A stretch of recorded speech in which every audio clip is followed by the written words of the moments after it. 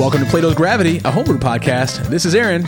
And I'm going ape shit. Ape shit is, that's it? Well, okay, so full disclosure to the listeners out there, I was asked if I could begin every episode with a Queen Bee reference, which would be... Who asked you that? Lady Beyonce. And I don't really know the lyrics to most of her songs, but I do, in fact, remember having listened to the last album by Miss Queen. Just tell us your name.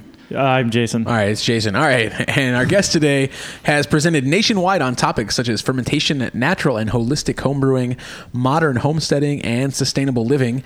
And he recently published his second book, Brew Like a Yeti. Jereme Zimmerman, welcome to the show. Yeah, thanks for having me. So we usually start most of our shows with a beer chosen by our guest. Today is no different. Jereme chose for us Three Philosophers by Ommegang. Jereme, can you talk about why you chose this beer for the show? One reason, because it's one of my favorites. Another reason, because a lot of the ones that I had thought of choosing, I realized were very minimally distributed. But this particular one, I really like Belgians. I like the complexity of Belgian beers. I haven't met too many actual Belgians, but I do enjoy their beers. The only one I know is Poirot. Shout out to Agatha Christie. Did someone also ask you to make an Agatha Christie reference at the beginning of all the shows? No, I just had that one you got for free. But I also enjoy... I don't speak Belgian, so I call it Unibrow. It's a Belgian brewery similar to Ommegang. It's Unibroue, something like that. So Unibrow Brewing. You guys can check the shows for the link to that. All right, it's but they aren't distributed, I don't think, in Indiana. But this. So can you talk about what you're tasting in this beer? This I think we talked a little bit about how you enjoy complex beers. This certainly fits the bill. Yeah, and it's got a real strong malty character. I like the malt to really come through.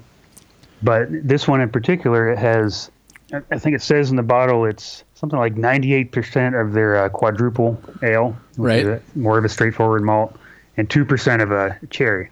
So I tend to find a lot of fruity beers to be a little too fruity. This one has just enough that it kind of hits you a little bit, and then you still feel a lot of the malt.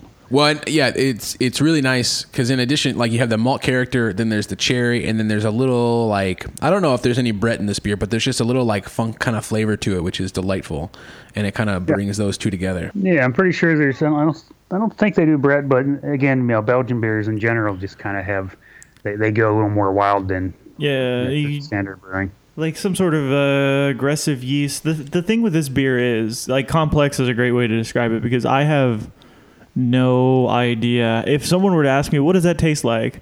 The only thing I could compare it to is this beer. And like this style of beer, I don't actually know. I don't have words to describe. Oh, it tastes like, I don't know. I got nothing.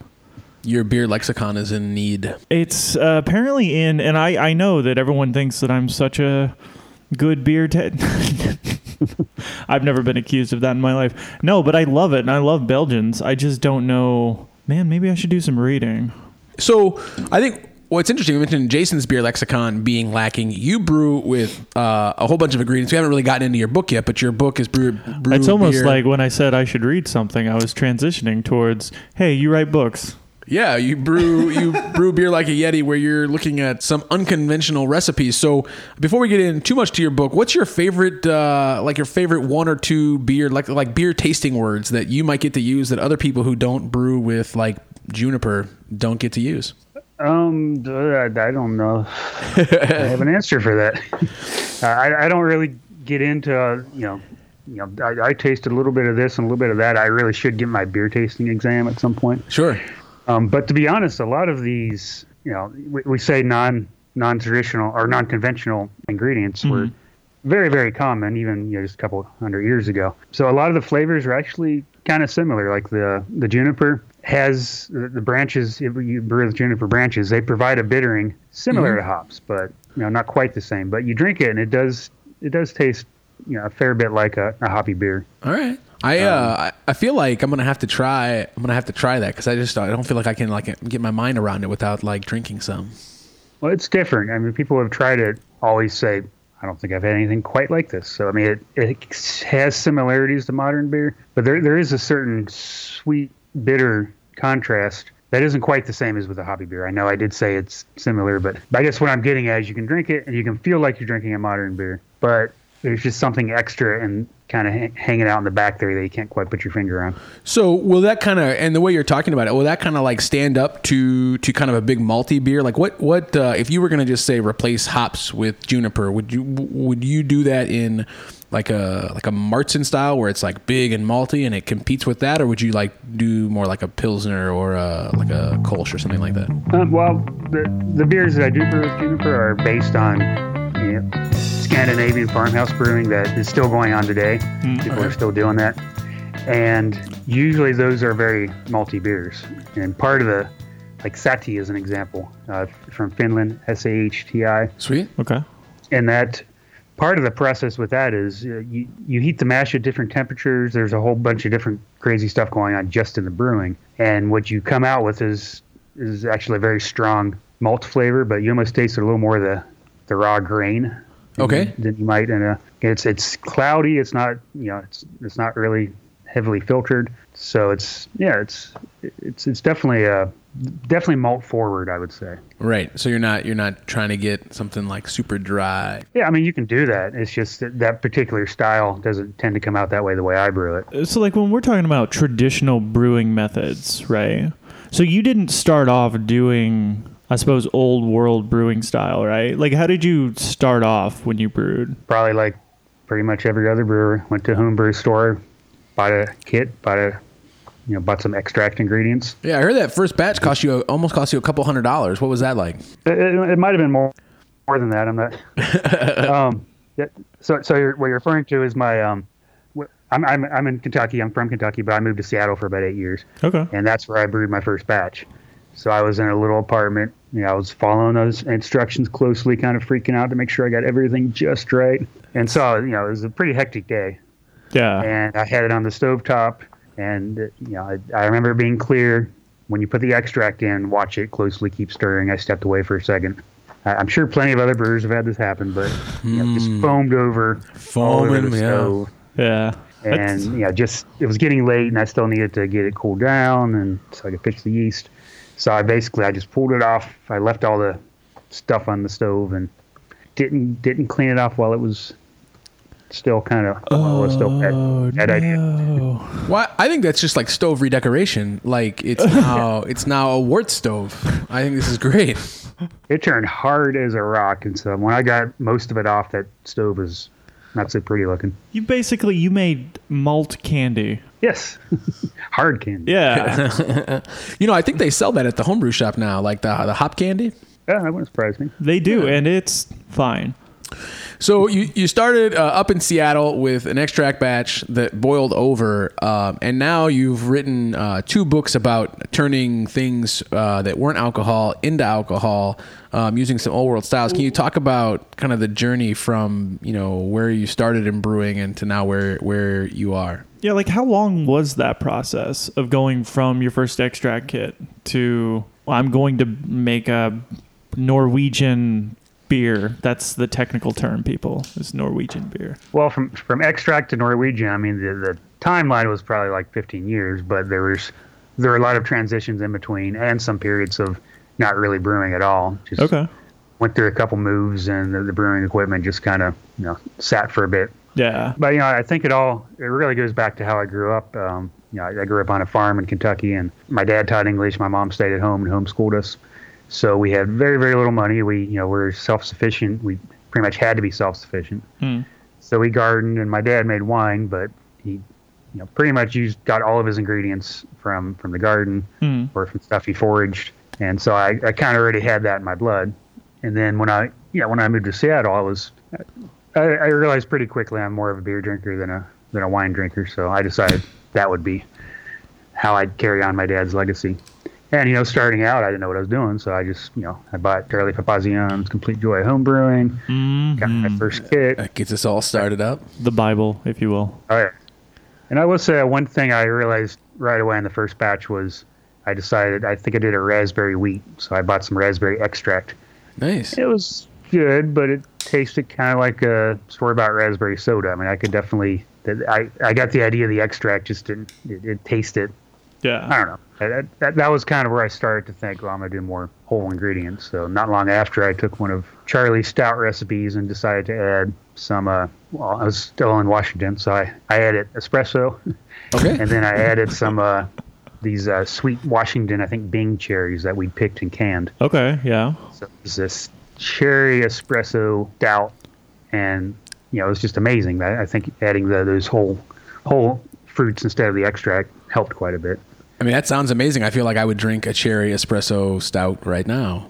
When it's a thing that we've talked about, Aaron and I have talked about, you see a lot more. There's the new phase going on, or fad going on, of people making white stouts or just other beers where it seems like they're making some beer and then they're flavoring it with extract post fermentation. Yeah. I am not particularly a fan of this fad. Other people, my wife loves. Kelly loves. She loves the extract flavored beers. That's all she really wants in a beer. But for me, it's like, well, I want my beer to taste like beer. If I want soda, I'll drink soda. So no, I get what you're saying 100%. So you started off with extract. Soon you're adding cherries and coffee and getting some of the flavors you want. How long after that? That's kind of real quick in succession. How long after that is it before you really do something that you would call non-conventional brewing? So I was in Seattle about 8 years, and I brewed a few batches. And then I moved back to Kentucky, and that was kind of where there's a bit of a transition where I didn't brew quite as much. Sure. Going through a lot of life changes and moving, and I really started to get back into the idea of the lifestyle of the way I grew up, and I think that started to work its way into my brewing. And initially, it was actually me and a couple friends who were starting to get the idea that we were getting into mead. Okay. Yeah. And because we were into mead, we were also into Vikings and mythology and history. Yeah. So at some point, we were sitting there going, people even 100 years ago, but especially back in Viking times, did not have any of the equipment that we have today, didn't have any of the sanitization stuff. Yet, you read all this stuff about, raucous times in mead halls and beer halls and stuff like that. Mm-hmm. So between that and just my wanting to be able to, brew and cook with as much as possible with stuff that I was able to grow myself or forage myself or buy locally, that kind of got into the mead. And then somewhere in my head popped up, make mead like a Viking. And I called a workshop or two that title, and then I got a book deal for my first book, and that became the title of my first book. So you have two books, Make Mead Like a Viking and Brew Beer Like a Yeti. So I have a very important question that's really had been bugging me since we set out to do this interview with you. Yeah. I think I know what it is. Who wins in a fight versus a Yeti and a Viking? Oh, well, I wasn't expecting that one. Well, I mean, I think if we go back to the story of Grendel and Beowulf, Grendel was a very Yeti-like creature. So touche. It would be a tough fight, but I think the Viking wins in the end. You think a Viking wins? Well, if it's Beowulf, if it's that. Like if it's a Viking worth talking about, because like if it's not a Viking we're talking about, we're not talking about them, right? So it's Beowulf, and Beowulf beats a Yeti every time. And then the world's just drinking mead. Yeah. All right. It's a good thing they didn't fight though, because I like in a world where there's mead and beer, and there's Vikings and Yetis. We actually don't. We live in neither of those things exist anymore. Shit. I mean, the beer and the mead still exist. I hope. Can I throw out an answer to the question I was thinking you might have? Yeah. Totally. Well, first ask the question you would think pose the question and then answer it. I like the idea that we just have people on to ask themselves questions. It's something I feel needs to get out there because the question would be, do Yetis brew beer, and why do you? That's what I was going to ask, actually. The reason for the Yeti is that's my nickname. I initially started blogging about all these fermentation ventures under Red-Headed Yeti. So I became known as the Yeti, and so that's kind of that's part of the transition when I was blogging for the kind of homesteading crowd is I came up with the moniker Red-Headed Yeti, and it kind of stuck, and my publisher decided they wanted a title similar to the first book, but I went far beyond Vikings. Beyond Vikings into the Yeti. So do Yetis brew? Well, this one does, but we're all very, very reclusive, so I don't know any of it. That's awesome. It's in my head, because there's like a new animated film about Yetis, right? Am I correct in saying this? There's a new film about the abominable snowman kidnapping a human being. And I thought that maybe it was like how when One Thing happened, like when March of the Penguins came out, suddenly there were like a billion animated movies about penguins. I had assumed that like the book was named because your publisher was like, hey, there's a movie coming out about Yetis. What if we did a Yeti thing? That'd be real cool. I'm kind of glad that that's not the case. Yeah, no, that's not it. They're Chelsea Green's my publisher, and they're pretty savvy with the marketing and all that. So I think they decided that. Anyway, I have no idea what movie you're talking about. I've not heard of it, but I don't think it's going to be good. I mean, it's an animated. No, I think I might have heard something about it. It'll be in the shows for those of you who are anxiously awaiting the Yeti kidnapping movie. So you talked about your kind of influence in the homesteading crowd. Can you talk a little bit about kind of how your work in homesteading or in sustainable food kind of informs the books that you wrote and the way that you brew? Yeah, that kind of has been, I guess, my core audience since I started. And to be honest, it's hard to really put a word onto what the movement is. I mean, it's sustainability. Some people call it modern homesteading, DIY. I just call it living because it's how I grew up. I like that. But then, a lot of people are getting back into this, and a lot of us I've found, brew. And so they want to incorporate that kind of thinking into their brewing. I think I lost the gist of what your initial question was. Really just like how your work in sustainable living, or as you put it, living, kind of affects your brewing. See, but the thing is, if I ask you how that affects your brewing, and then you say this is just what I call life, then really I'm just saying, how does you being alive affect your brewing? It's a really kind of a rude question, so I apologize. Yeah, that's perfectly fine. There is, to a certain extent, like, how do you feel about the fact that just the way you grew up and the way that you live now is sort of a fashionable thing to do? Is that a good thing? Is that worrisome? Well, no, it's definitely not bad. I don't like when things get trendy. Yeah. I do think the Viking thing has gotten a tad trendy, but as far as, to be fair, Vikings are pretty fucking cool. Yeah. It's kind of hard to not like Vikings. But, as for the rest of it, I think it's great because I think people are just wanting to know where their food's coming from.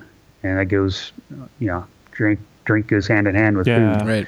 And people are wanting to do things for themselves. They're getting a little tired of, just spending a life, just going to McDonald's or buying processed foods and that. And it's fun. It's fun to grow your own stuff and to tinker with ingredients from the very beginning of the process to the end. So it inspires my brewing just because it's part of who I am. I mean, I didn't even really realize it was a thing until I found out that lots of other people were getting into it. Well, I kind of like the idea that exploring old ways of doing things can inform the modern way of doing things, It kind of like how we're constantly discovering old medicines. Not constantly, not like once every few seconds, but sometimes people will read an old historical text and they'll talk about, oh, this person had these symptoms, and we called it like, I don't know, dropsy or, I don't know, some weird disease name.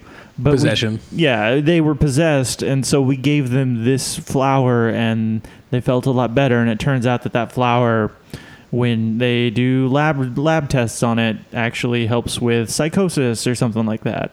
How old ways can inform, because they didn't have the equipment and they had to make something work. Like I suppose you can fuck up beer to the point where if you drink it you get sick, right? With anything that's fermented, because you're working with what is you're controlling the spoilage of beer. You're controlling the spoilage of water, really, right? Yeah. So if you spoil it the wrong way, you're going to fuck up. And if you don't have equipment, you have to be very careful. You have to know what's going on. You have to do very specific, interesting things. Yeah, I've heard of fermentation referred to as controlled rotting. Yeah. Because I ferment a lot of vegetables, too. And there is a fine line between fermented vegetables and just plain rotten vegetables. I think it's usually on the nose, right? Yeah. Like, if it smells good, eat it. Yeah, but you do bring up a good point about the, one thing I'm also into is herbalism and the going into older styles of brewing got me into that, because I started to see in these older brewing texts these huge amount of herbs. You know, turns out a lot of them just grow wild in my backyard. Nice. But the fact that people for thousands of years have known the medicinal qualities of all these different herbs, they just figured it out over time, and so now we're starting to realize that just because it was 1,000 years ago doesn't mean that these people weren't smart, weren't doing some things right. So I do think it's very important to continue to look back at the past as we move forward. And in a way, like I think herbed beers are still fairly popular in like Scandinavia and Iceland, right? Yeah. Well, herbed, I would say spirits more so. I can't think of the names of all of them, but I've had some friends who have been over to like Iceland and Denmark, and there are a number of really popular schnapps that have things like wormwood and all these bittering herbs and all these really funky tasting herbs. It used to be a lot more in their beers traditionally, but I think it's mostly in spirits now. Another interesting thing about kind of brewing with like the different herbs and things like that you like to brew with is you get, as you mentioned, like the flavors, but there's also the medicinal things. Have you brewed a beer where you attempted to have the beer have some effect, or are you really just more interested in the flavors and then using stuff that was used before? Like a ginseng beer? Yeah, sure. Ooh, that could be good. Yeah. Haven't done that one yet, but well, with me, it really came about initially was using the herbs for the flavoring. And in researching those herbs, that's when I started to discover, there's also all these medicinal qualities. So I do know a lot of people who do brew intentionally for the medicinal effects, but the flavor is first and foremost what I'm looking for. There are some that like a mead I like to make is with peach and the herb horehound. Okay. Horehound. HORE. Yeah. Like the candy. And it's actually traditionally used. It's still used in cough drops today. It's it's an expectorant. So if you've got phlegm buildup, and then the peaches will provide vitamin C, and the honey's got its own effect. So I like to bring those out, around cold season. It's a good excuse to have a mead. And horehound is a traditional bittering herb. It can also give a very medicinal flavor if you overdo it. I don't mind it overdone a little bit. Some people do. Right. But yeah, pretty much I want to enjoy drinking it. So the flavor is my first thought. What I found interesting is, and I didn't actually know this before you just mentioned it, is that most of your audience for your books or for your writing is sort of the homesteading crowd, or folks who are really into kind of foraging their own ingredients and things like that. I anticipated that your book might have some appeal to home brewers of the more conventional style who have been maybe curious about pre-modern brewing, but they're just afraid of it. So, if you're going to talk to someone who's like, oh man, it's so easy just to go to the homebrew store and buy the things they have and make the beer, I'm interested in this. Like, what's your advice to someone who's like, okay, let me give this a shot? Like, where's a good starting point? Yeah, and I will say that I used to think it is my core audience, but I have found that there are a lot of people who are just into brewing in general who are interested in both of my books. And, I always tell people doing any kind of brewing, first off, just don't worry. Don't stress over it. I think Charlie Papapzian, can't even say his name. In The Joy of Homebrewing, he mentions something like stress is one of the top things that can ruin a beer. Yeah, I believe the coined phrase is relax and have a homebrew. Yeah, I think I read that section recently, and a little past that, he says something like, worry will ruin a home beer. Such a beautiful homebrew more thought. than anything else. And then the other thing is, people are very concerned about if they're going to poison themselves or kill themselves. And my main thing is, you will maybe occasionally make a beer that No, you should have longer awful. Pause. My point is, you will. You will kill yourself. You heard it here first. Jereme Zimmerman, everybody. Thanks for coming to the show. Don't just use that as a soundbite. You were saying you will occasionally. Yeah, what I tell people is, if you put something in your beer that on its own would make you sick or kill you, that's about the only thing you want to be concerned about. Like, especially if you're foraging, make sure you know what you're doing. You can make a terrible beer. You can make a beer that might even make you a little bit sick for whatever reason, but it's a pretty unlikely thing to happen unless you just put something wrong in the actual brew. So it's a lot safer than some people might think to kind of brew with these odd ingredients. Well, I also had kind of an interesting reaction. I reached out on Twitter to our audience and asked for questions for you. And then one of the questions I got basically was like, is this dude just doing this because he can, or is he like, it was almost hostile. Like, why would you do this? Why wouldn't you just make fucking regular beer? Like, have you run into any of that kind of feedback, which I think is sort of an interesting response to something? Well, I will say there are a lot of nitwits on the internet. I'm not saying this guy's what? There are dumb people on the internet? No, even just there's. I get a lot of positive feedback in general from that stuff. Right. But there are a few people with that attitude, just like not even necessarily about me specifically, but other people who brew like I do. Just like, why? Why would you want to do this? There are various reasons. Just plain and simple. For me, it's like I enjoy a good straightforward beer, but I also don't like doing what I'm told. And I like to, I think that's one of the best things about brewing is experimentation. And to be honest, a lot of the stuff that I brew now, I never would have thought that would have even considered. But it all started from historical research. And as I was researching, I'm like, other people have made these kinds of beers in the past. I want to give it a try. Well, I think not doing what you're told is something that I know is certainly inspiring to some. And I want to talk a little bit more after we come back from the break about something that you don't necessarily do that everyone is told. I think it's been repeated on this show that I'm like a sanitization freak. I will not brew without Star San. It makes me very anxious to do so. I do not fear the foam. Sometimes I just wipe bacteria all over my beer. It pisses me off. So when we come back from the break, I want you to talk a little bit more about some of the brewing processes that you use and maybe give our listeners a sense that maybe that Star San's not so important.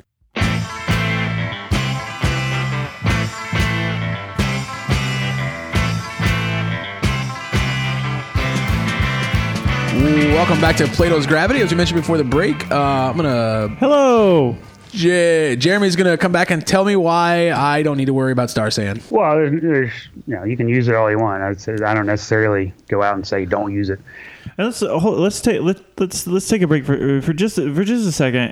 And Star San is what we use, right? Yeah, I mean, Star San is. Let's just start chemical. You don't necessarily need to use chemical sanitizer. Chemical sanitizer. So yeah, if you want to use iodine, whatever. All right, sorry.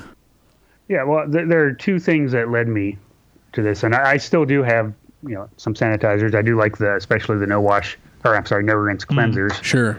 Like One Step, but when I first started going into the idea for my initial book, how Vikings made mead, obviously they didn't use chemical sanitizers, but I wanted to make it to brew as close as possible to how people would have done it traditionally. And the one thing that I was a little concerned about it, but I was trying it in small batches. And the one thing that opened my eyes was one of my biggest influences is the book Wild Fermentation by Sandra Katz.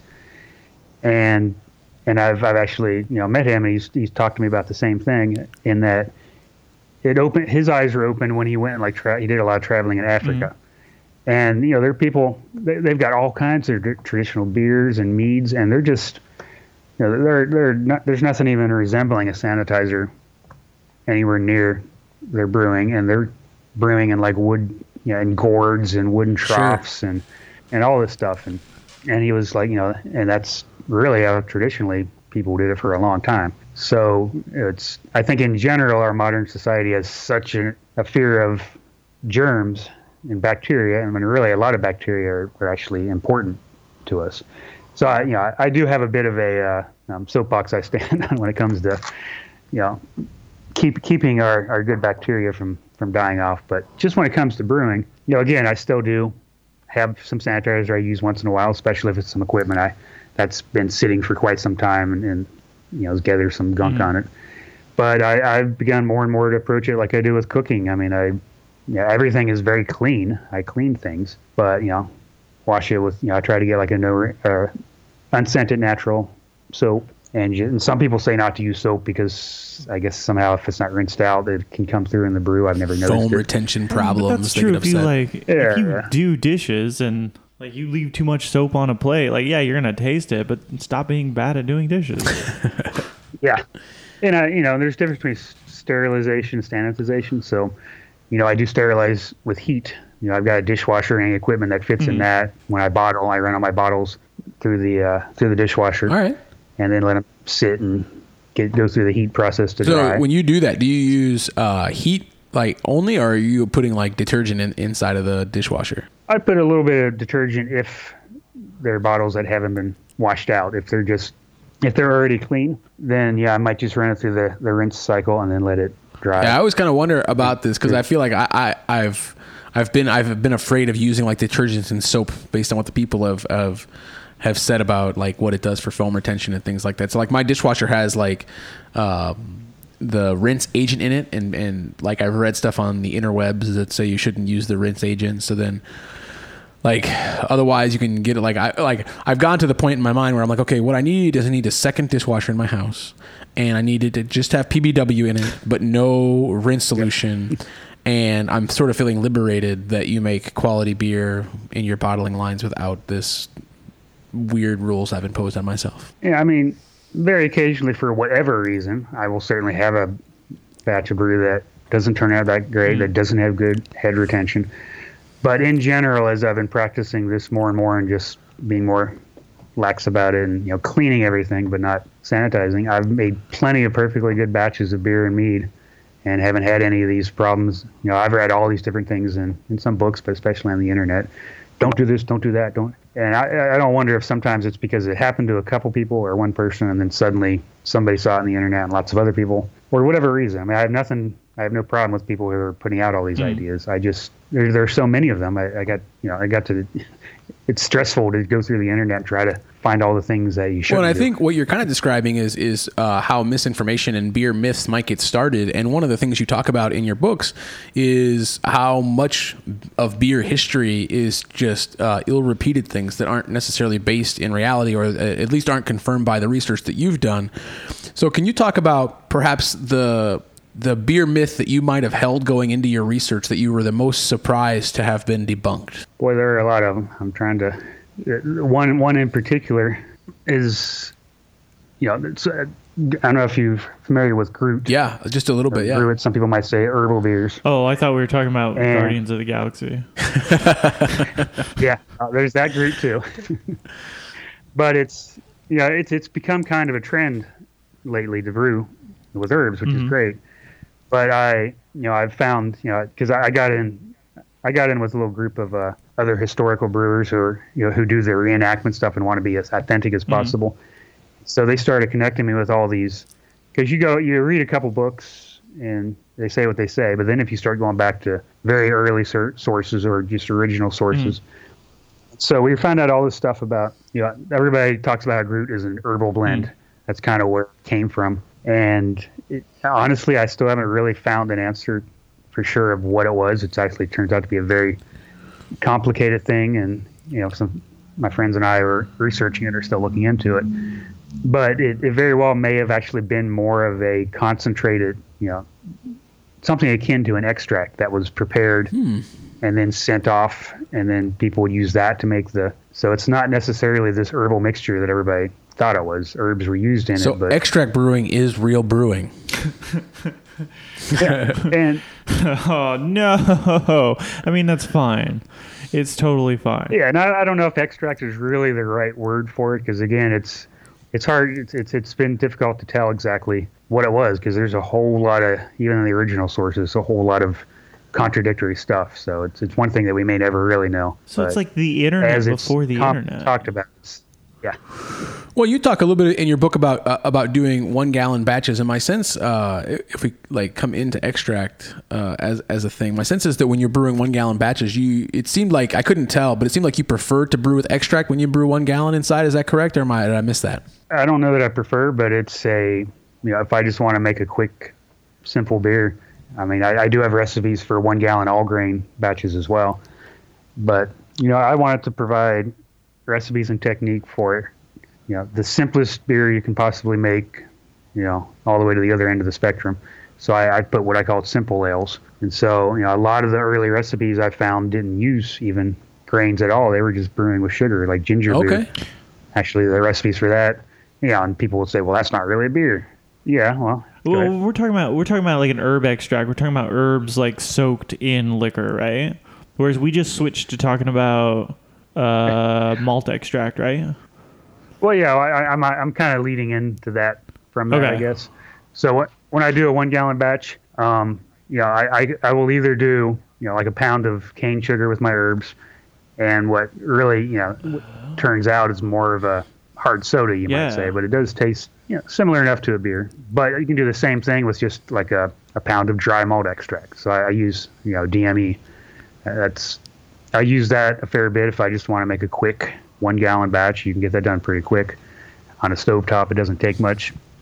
And it's a good way for people to start out. I wouldn't say I personally do it a lot, but I like to provide that as an option for people who are a little overwhelmed by all the equipment and technique and everything. I really like the idea of like doing just water, sugar, and like mint, something basic, a flavor that everyone knows. Making like a hard peppermint drink, hard peppermint bubbly. Yeah, and I got into that from one of my biggest inspirations was Sacred Herbal and Healing Beers, or something like that, by Stephen Herod Booner. And a lot of his recipes, pretty much all of them, are just brown sugar and whatever herbs he puts in, which to me, it doesn't really taste quite like a beer, but it's simple and quick and a little bit boozy, and it tastes good. So. Yeah, I think so. Do you have like a gateway recipe that people who are maybe more into conventional beer, but have reached out to you and like, hey, how should I get started? Do you have a gateway recipe for them? I certainly have some in the book. If they want to just learn the process, I have a ginger coriander ale, which is actually done with the brown sugar, so it's more of a ginger ale kind of a beer. But you can substitute that sugar for malt extract and use the ginger and the coriander, and I put a little bit of orange in it. Have you ever mixed the two, like brown sugar and DME?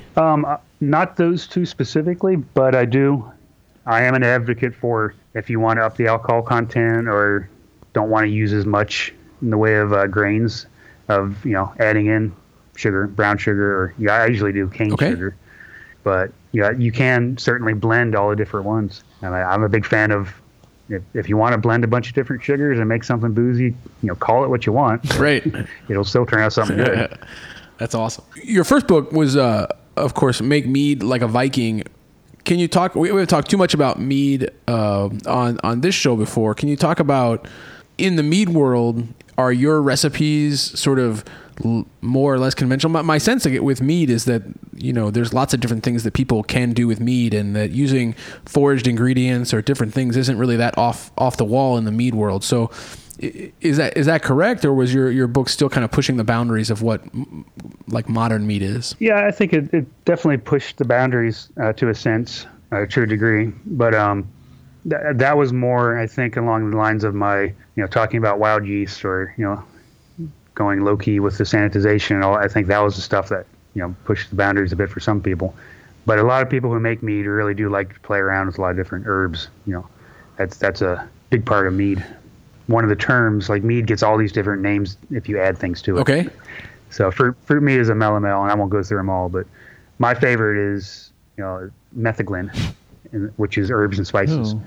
And the cool thing about that is it comes from a Welsh word, which is something like medeglin, which is where we get medicine. So kind of goes back to how beer and mead was intentionally made medicinally. It's awesome. Well, and I kind of like, one of the things I like about this book and just talking to you in general is, a lot of times when we're making recipes for beer, we're just punching things into Beersmith. Like if we add this ingredient, this ingredient, this ingredient, we're going to get potentially this much sugar, and we're going to get, if we add this yeast, we're going to get this kind of finish, and this is the beer we're going to get. So long as we get our numbers, it's 100%. Like before we start, we kind of know more or less what we're going to get. There's not really a lot of experimentation after that point. I like the idea of bringing, like when you cook and you're like, oh, but maybe this is better with oregano in there.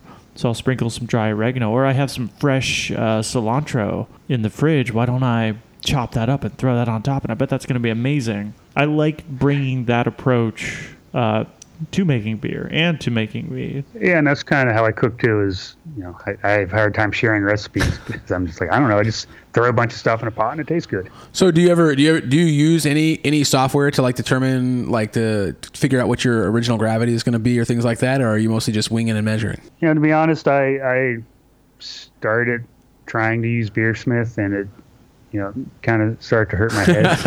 That's fair. I'm terrible with numbers and science and forms and formulas, and I know Beersmith can be, pretty simple once you get to use it. No, I don't know who told you that. They are wrong. Okay. I was hoping it was. I particularly enjoy it, but Jason might have different opinions. I spend enough time working with numbers, and I've spent enough of my youth working with spreadsheets that I think I'm okay. Aaron, have fun.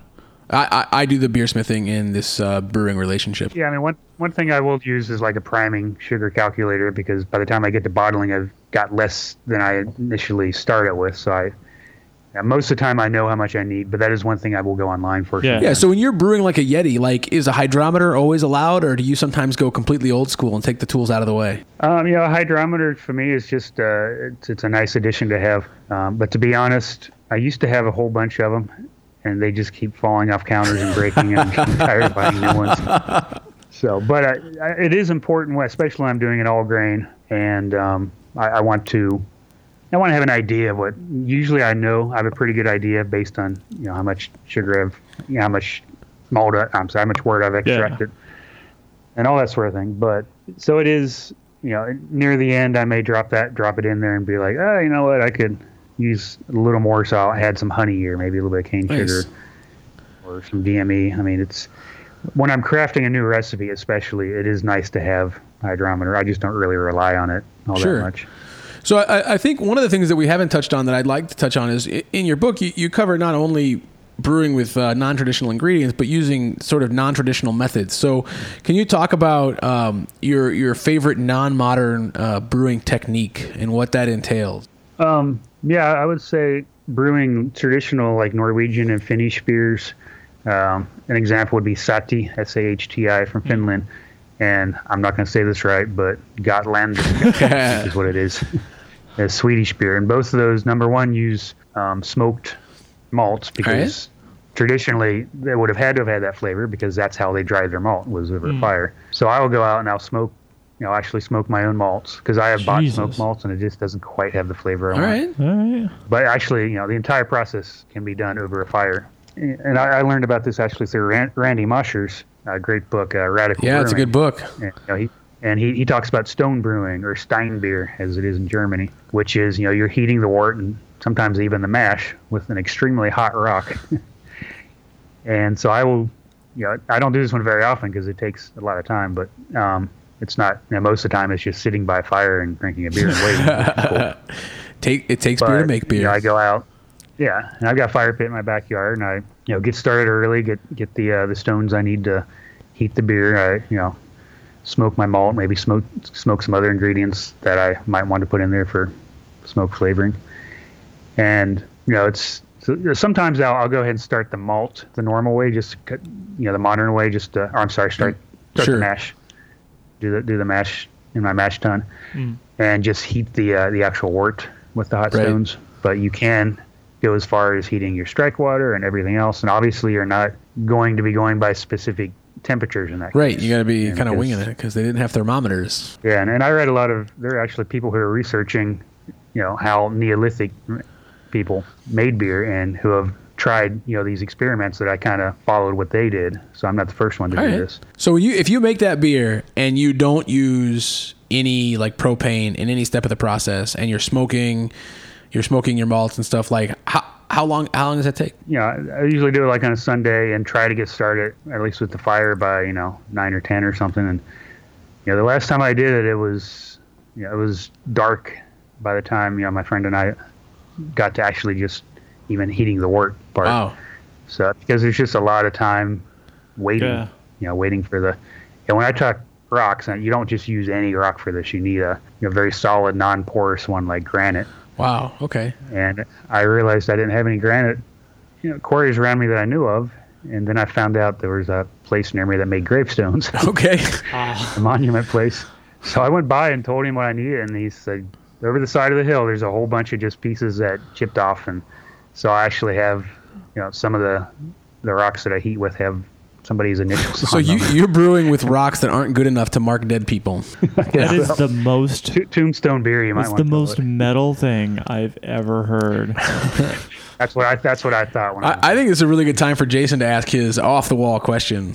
Yeah, Aaron, you want to explain what the off the wall question is? Yeah, the off-the-wall question. Every now and again, we decide to have Jason ask a question that has nothing to do with beer or brewing to kind of mix it up on the show, see if we can tell some interesting stories about our guests by putting them on the spot. Yeah. So, you ready for this? No. That's fair. Okay. All right, let me take a drink of 3 Philosophers. There it is. And I'll be ready. Okay. Breathe. Okay. How do you feel knowing that neither Aaron nor I are wearing pants? Well, I'm in my underwear, so Ah! I'm sitting in my living room. 3 is company, No, 2. how do I feel? That's the weirdest off-the-wall question we've ever had. I just want to point out to people that I'm always... To be honest, I think it's cool that you're so relaxed. Yeah. It's also It's also a lie. It's also false. I mean, it would be fine if it weren't. I mean, Yeah, no, it'd be. I mean, whatever. Aaron and I have gone to a gym before. We've gone to the locker room. It's fine. But you're making it weird, Jason. I mean, Aaron and I sleep naked together constantly. It's so correct. That's boy. This certainly was Jason's off-the-wall question today. I just want to point that a lot of times people are like, oh, you should be surprised that I'm in my underwear. But I think, for most of my life, I am in my underwear. I'm also in other things. That is a good point. In true. So we record this at Aaron's house. And under normal circumstances, we are dressed normally. We're just wearing street clothes. This is the first time. And I think this is actually common for people who do internet things. Aaron is wearing pajama bottoms. I am. And that's like most Twitch streamers you watch, they're wearing PJs. Most YouTube people, you don't see them below the waist. So I made the decision to not put on conventional pants. I'll use the word conventional today since it's the word of the day. Conventional pants because we were doing an audio format. I did not anticipate my co-host announcing my choices. But I feel like now we have to take our pants off. We are not going to do that. Well, are they like really cool pajamas with like some cool designs on them, No. like Mario or They something? have a clover. They have a clover that says every day underneath, and I have no idea why the fuck it says every day underneath a clover. Some of them say lucky. You're lucky every some day. of them say lucky day. Oh, it does say lucky day every day. Jeremy, you win the prize for understanding my pants. So let's move back into some more brewing stuff. Actually, not brewing stuff, fermenting stuff. So one of the things that you talk about a lot is fermenting things that don't necessarily turn into alcohol or not high concentrations of alcohol. Aside from beer and mead, what's your favorite thing to ferment? Are we talking drinks? Drinks, or just food, whatever you want to fermentation do. in general? Yeah, kimchi, I don't know. Yeah, no, I do pretty much all of it. I mean, I make a lot of sauerkraut and kimchi and pickles, and I'm just into fermentation in general. But I also make kind of what you'd call, I guess, natural sodas for my kids and myself, Nice. which is a similar process to making like the simple ale or ginger ale with the sugar. But you just you let it ferment for a couple days, bottle it for like 12 hours in like a glass, one of those thick Grolsch flip top bottles, and open it carefully outside. Sometimes it fizzes a little, sometimes it goes crazy because you're basically bottling it before it turns to beer, and you're drinking it pretty quick. So I like to make. How much of your fermenting time with beer and mead, maybe more specifically, is wild fermentation, or how often are you pitching yeast instead? I don't do nearly as much wild fermentation as some people might think, just because my first book, Wild Fermentation, is in the title. So I certainly do a fair share of it, but mostly with mead. I do most of my mead workshops are teaching people how to start mead with wild yeast. So I would say a good amount of my mead is wild fermentation, and I play around with making a wild starter with some beer as well. But one thing certainly in doing this new book is I did a chapter on each of the 4 main ingredients that most people use: grains, hops, yeast, water. I got so deep into the world of yeast and just the amazing history and science behind it and variety. And so I have definitely been playing around with a lot more yeast than I used to. All right. So if I was going to do a wild yeast beer for the first time, or a wild mead, it seems sort of it by yourself. It seems sort of mystical. It seems sort of mystical to me, because it's sort of like, in general, you just take it outside and wait, right? But you have any tips? How can you do it so maybe it has more success, or what are your thoughts about this? Coming from someone who's never made a wild fermented beer or mead. A good way for sure is to start with mead, and I'll run through real quick how I make a starter, and then you can actually use that starter to start a mead or a beer. But I'll take like a quart jar, and put, the amounts don't matter so much as the ratios. So fill it about a quarter of the way with honey, and not quite to the top, a little over 3/4 with a good spring water. Okay. I don't want to just use tap water right out of the tap because that's got chlorine in it and it's going to kill the yeast. And so I'm using a raw honey, which means it hasn't been pasteurized. It's still got yeast in it from like the pollen that the bees brought. And then I'll put in some ingredients that have wild yeast on them.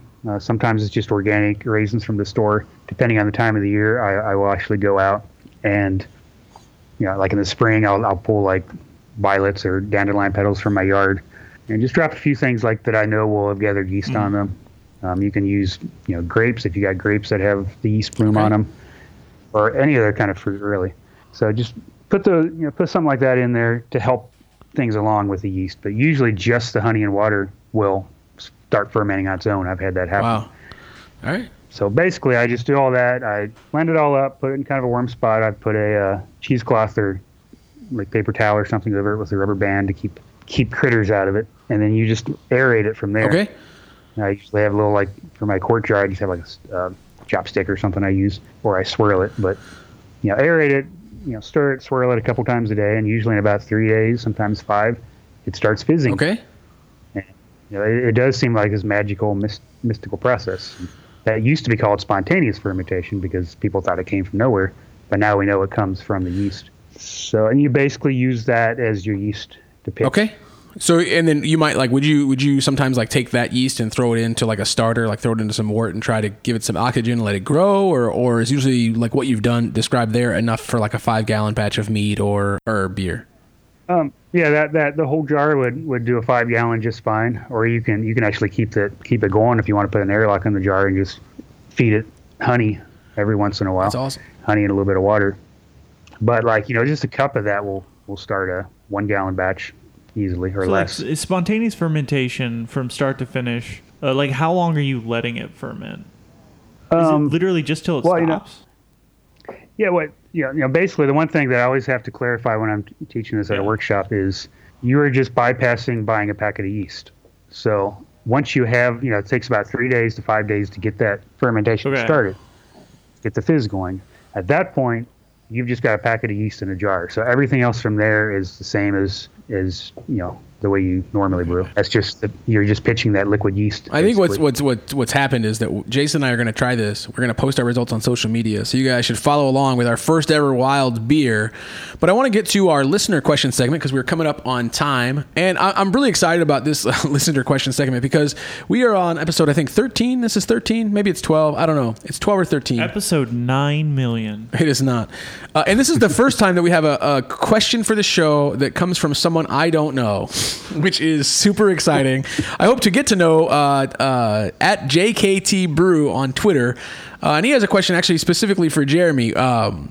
What non-traditional ingredients surprised you the most with the result, both good and bad? Is there anything you thought would be great but turned out not so good? Or is there anything that was worrisome going in but turned out fantastic? I really like this question. Fortunately, I have thought on this one because I saw that. He did tweet it and mention you. That's good. Yeah, it is a good one. There's certainly some I played around with that I may try again, but I'm not so sure about. One that I was not really sure about, but was pleasantly surprised was tree bark. Okay. From an oak tree. Oh, oak tree bark. And apparently that was a very common ingredient for making the bark and the oak. The bark and the root would be used to make like a root beer. And I just did a 1 gallon. That's one answer to one of my earlier questions about why would you sometimes do a 1 gallon dry malt extract, is to experiment with things like that. I didn't want to waste. Okay. So you're not doing all that all grain jazz just to see what the tree bark tastes like. Yeah. And I did one without hops or anything, and it had you could definitely taste, it almost had kind of a root beer taste. Right. And it provided a certain degree of bittering. And when I say bark, we're actually not talking about the rough outer bark. You go a little below that, and there's a layer that you can peel off called the cadmium. Okay. Okay. The cadmium. That is maybe going to be in the show notes if I can figure out how to spell it. So the cadmium of an oak tree. Surprisingly good. And there were a lot of other trees that were used too, but that's the one I tried, and that was a traditional anything one. you thought was going to be great but was terrible? Well, I don't know that I thought it was going to be great, but I wanted to try it. And it's something I reference in both my books because it was a very traditional ingredient. And that's wormwood. Oh, yeah. Which I know just sounds delicious. Just a traditional ingredient in not Everclear. The stuff that absinthe. That's the word that I could not find. Yeah, and it's I should say that I think cadmium is something else. I just realized it's cambium. Cambium. Aha. It definitely was not going to be in the show notes because I would not have been able to find it. So thank you for that. For that clarification. I would just look up treatment. Yeah, that's good stuff. But yeah, the wormwood is. I am still experimenting with it, but it is literally, scientifically termed to be the most bitter substance. Besides a divorce. Besides a divorce. Okay, real quick before we're about to wrap up the show, do you have any parting shots for anyone who might be, I don't know, just interested in doing something that they might not have done before listening to this episode? Something I can't emphasize enough is don't be afraid to, experiment. That's the one thing when I kind of just lightened up and was like, I don't have to follow every recipe. I mean, it's certainly nothing wrong with following a recipe very closely, but once you get a feel for how the whole process works, don't be afraid to, play around with different ingredients. Make a tea out of it first if you want to try a new herb to see how it tastes. If you don't like the tea, you're not going to like it in beer either. So, but just be chill. Just be chill, and then to borrow. We'll end up by borrowing Charlie Papazian's words: relax and have a home brew. Jereme, I want to thank you a ton for coming on the show. It's been really fascinating for us to get to talk to you. I enjoyed reading through your book as well. So really shout out to Chelsea Green Publishing, who sent us a copy of that to read before the show. Thank you for that. I want to thank all of our listeners for listening to this episode of Plato's Gravity. If you have a question for the show, you can find us at Plato's Gravity on Twitter, Instagram, and on our Facebook page. You can also email us at podcast@platosgravity.com. If you love the show, please leave us a review on iTunes. You can connect with Jereme on Facebook at facebook.com/JEREMEZIMM Yeti. You can check the show notes if you didn't follow that. If you are interested in brewing beer like a Yeti, making mead like a Viking, or connecting with Jereme on any other social media platform, again, check those show notes for the links. In the meantime, forage for some junipers, brew some beer, and have some fun.